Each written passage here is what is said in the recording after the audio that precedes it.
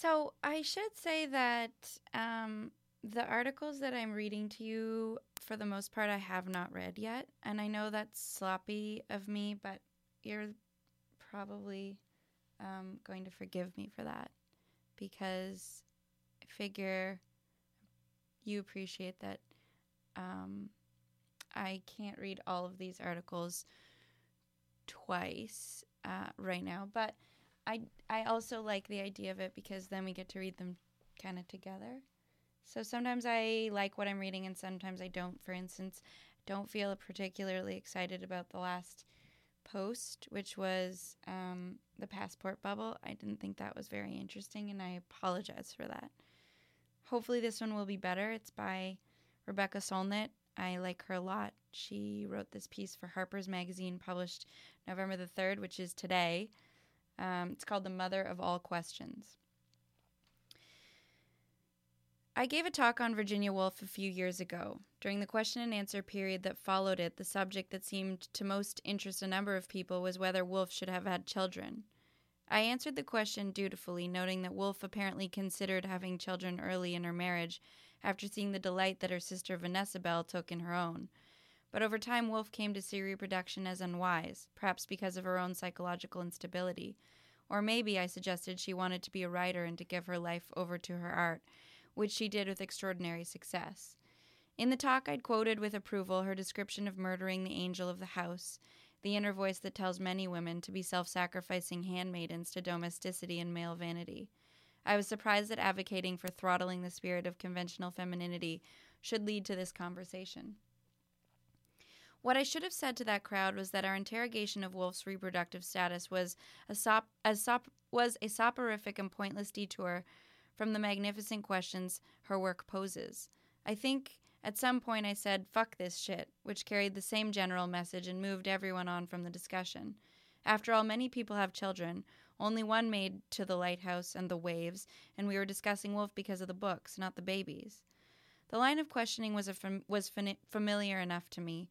A decade ago, during a conversation that was supposed to be about a book I'd written on politics, the British man interviewing me insisted that instead of talking about the products of my mind, we should talk about the fruit of my loins, or lack thereof. On stage, he hounded me about why I didn't have children. No answer I gave could satisfy him. His position seemed to be that I must have children, that it was incomprehensible that I did not, and so we had to talk about why I didn't rather than the books I did have. As it happens, there are many reasons why I don't have children. I'm very good at birth control, though I love children and adore aunthood. I also love solitude. I was raised by unhappy, unkind people, and I wanted neither to replicate their form of parenting nor to create human beings who might feel about me the way I felt about my begetters. I really wanted to write books, which, as I've done, it is a fairly consuming vocation.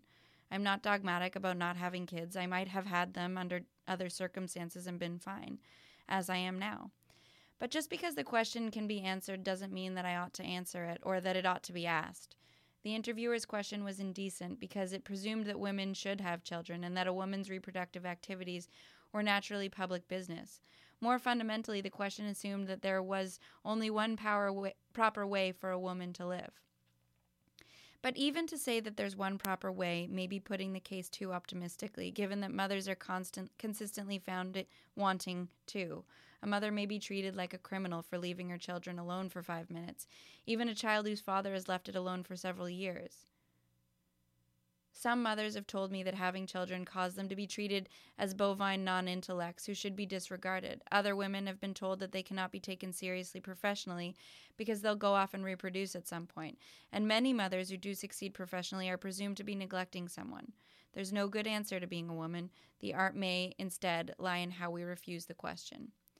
We talk about open questions, but there are closed questions, too, questions to which there is only one right answer, at least as far as the interrogator is concerned.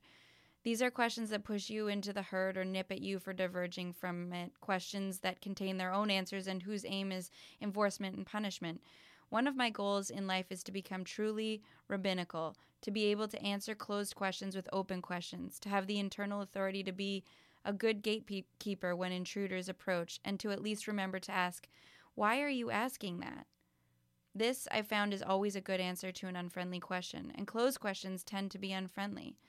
But on the day of my interrogation about having babies, I was taken by surprise and severely jet-lagged, and so I was left to wonder, why do such bad questions so predictably get asked? Maybe part of the problem is that we have learned to ask the wrong things of ourselves. Our culture is steeped in a kind of pop psychology whose obsessive question is, are you happy? We ask it so reflexively that it seems natural to wish that a pharmacist with a time machine could deliver a lifetime supply of tranquilizers and antipsychotics to Bloomsbury so that an incomparable feminist prose stylist could be reoriented to produce litters of wolf babies. Questions about happiness generally assume that we know what a happy life looks like. Happiness is understood to be a matter of having a great many ducks lined up in a row, spouse, offspring, private property, erotic experiences, even though a millisecond of reflection will bring to mind countless people who have all those things and are still miserable. We're constantly given one-size-fits-all recipes, but those recipes fail, often, and hard. Nevertheless, we're given them again and again and again. They become prisons and punishments. The prison of the imagination traps many in the prison of a life that is correctly aligned with the recipes, yet is entirely miserable.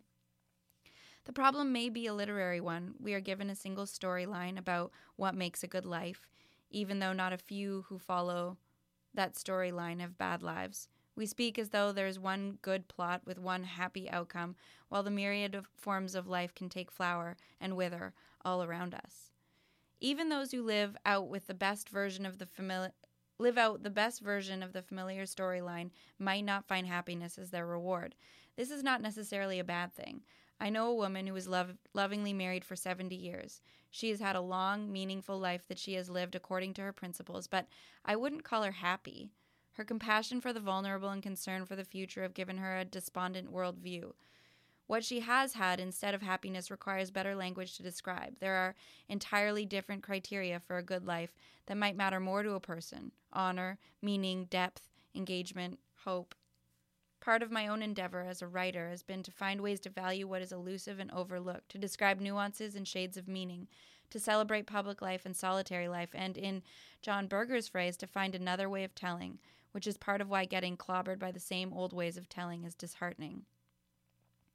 The conservative defense of marriage, which is really nothing more than a defense of the old hierarchical arrangement that straight marriage was before feminists began to reform it, has bled over into the general culture, entrenching the devout belief that there's something magically awesome for children about the heterosexual two-parent household, which leads many people to stay in miserable marriages. I know people who long hesitated to leave horrible marriages because the old recipe insists that somehow a situation that is terrible for one or both parents will be beneficent for the children. Even women with violently abusive spouses are often urged to stay in situations that are supposed to be so categorically wonderful that the details don't matter. Form wins out over content, and yet an amicably divorced woman recently explained to me how ideal it was to be a divorced parent. She and her former spouse both had plenty of time with and without their children. After I wrote a book about me and my mother, who married a brutal professional man and had 4 children and often seethed with rage and misery, I was ambushed by an interviewer who asked whether my abusive father was the reason I had failed to find a life partner. Her question was freighted with astonishing assumptions about what I had intended to do with my life. The book, The Faraway Nearby, was, I thought, in a quiet, roundabout way about my long journey toward a really nice life, and an attempt to reckon with my mother's fury, including the origin of that fury and her entrapment in conventional feminine roles and expectations.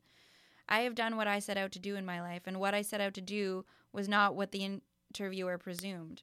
I set out to write books, to be surrounded by generous, brilliant people, and to have great adventures. Men, romances, flings, long-term relationships have been some of those adventures, and so of remote deserts, Arctic seas, mountaintops, uprisings, and disasters, and the exploration of ideas, archives, records, and lives. Society's recipes for fulfillment cause a great deal of unhappiness, both in those who are stigmatized for being unable or unwilling to carry them out, and in those who obey but don't find happiness. Of course, there are people with very standard issue lives who are very happy. I know some of them, just as I know very happy childless and celibate monks, priests, abbesses, gay divorces, and everything in between. Last summer, my friend Emma was walked down the aisle by her father, with his husband following right behind on Emma's mother's arm. The four of them, plus Emma's new husband, are an exceptionally loving and close-knit family, engaged in the pursuit of justice through politics. This summer, both of the weddings I went to had 2 grooms and no brides. At the first, one of the grooms wept because he had been excluded from the right to marry for most of his life. He had never thought he would see his own wedding. I'm all for marriage and children when it and they are truly what people want for their lives. In the traditional worldview, happiness is essentially private and selfish. Reasonable people pursue their self-interest, and when they do so successfully, they're supposed to be happy. The very definition of what it means to be human is narrow, and altruism, idealism, and public life, except in the forms of fame, status, or marital success, have little place on the shopping list. The idea that a life should seek meaning seldom emerges. Not only are the standard activities assumed to be inherently meaningful, they're treated as the only meaningful options. People lock onto motherhood as a key to feminine identity, in part from the belief that children are the best way to fulfill their capacity to love, even though the list of monstrous, ice-hearted mothers is extensive. But there are so many things to love besides one's own offspring, so many things that need love, so much other work love has to do in the world. While many people question the motives of the childless, who are taken to be selfish or for refusing the sacrifices that come with parenthood, they often neglect to note that those who love their children intensely may have less love left for the rest of the world. Christina Lupton, a writer who is also a mother, recently described some of the things she relinquished when motherhood's consuming tasks had her in their grasp, including, quote, all the ways of tending to the world that are less easily validated than parenting, but which are just as fundamentally necessary for children to flourish. I mean, here the writing and inventing and the politics and the activism, the reading and the public speaking and the protesting and the teaching and the filmmaking, most of the things I value most and from which I trust any improvements in the human condition will come, are violently incompatible with the actual and imaginative work of childcare. One of the fascinating things about Edward Snowden's sudden appearance at little more than 2 years ago was the inability of many people to comprehend why a young man might give up on the recipe for happiness, high wages, secure job, Hawaiian home, to become the world's most sought-after fugitive. Their premise seemed to be that since all people are selfish, Snowden's motive must be self-serving pursuit of attention or money in some way. During the first rush of commentary, Jeffrey Toobin, the New Yorker's legal expert, wrote that Snowden was a grandiose narcissist who deserves to be in prison. Another pundit announced, I think that we have in Ed Snowden is just a narcissistic young man who has decided he's smarter than the rest of us. Others assumed that he was revealing U.S. government secrets because he had been paid by an enemy country. Snowden seemed like a man from another century. In his initial communications with journalist Glenn Greenwald, he called himself Cincinnatus, after the Roman statesman who acted for the good of his society without seeking self-advancement. This was a clue that Snowden formed his ideals and models far away from the standard issue formulas for happiness. Other eras and cultures often asked other questions than the ones we ask now. What is the most meaningful thing you can do with your life? What is your contribution to the world or your community? Do you live according to your principles? What will your legacy be? What does your life mean? Maybe our obsession with happiness is a way not to ask those other questions, a way to ignore how spacious our lives can be, how effective our work can be, and how far-reaching our love can be. There's a paradox at the heart of the happiness question. Todd Kashdan, a psychology professor at George Mason University, reported a few years ago on studies that concluded that people who think being happy is important are more likely to become depressed. Organizing your life around trying to become happier, making happiness the primary objective of life, gets in the way of actually becoming happy. I did finally have my rabbinical moment in Britain. After the jet lag was over, I was interviewed on stage by a woman with a plummy fluting accent. So, she trilled, you've been wounded by humanity and fled to the landscape for refuge. The implication was clear. I was an exceptionally sorry specimen on display, an outlier in the herd. I turned to the audience and asked, have any of you ever been wounded by humanity?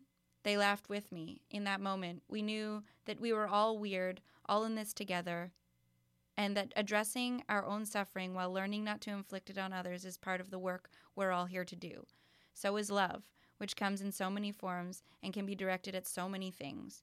There are many questions in life worth asking, but perhaps, if we're wise, we can understand that not every question needs an answer.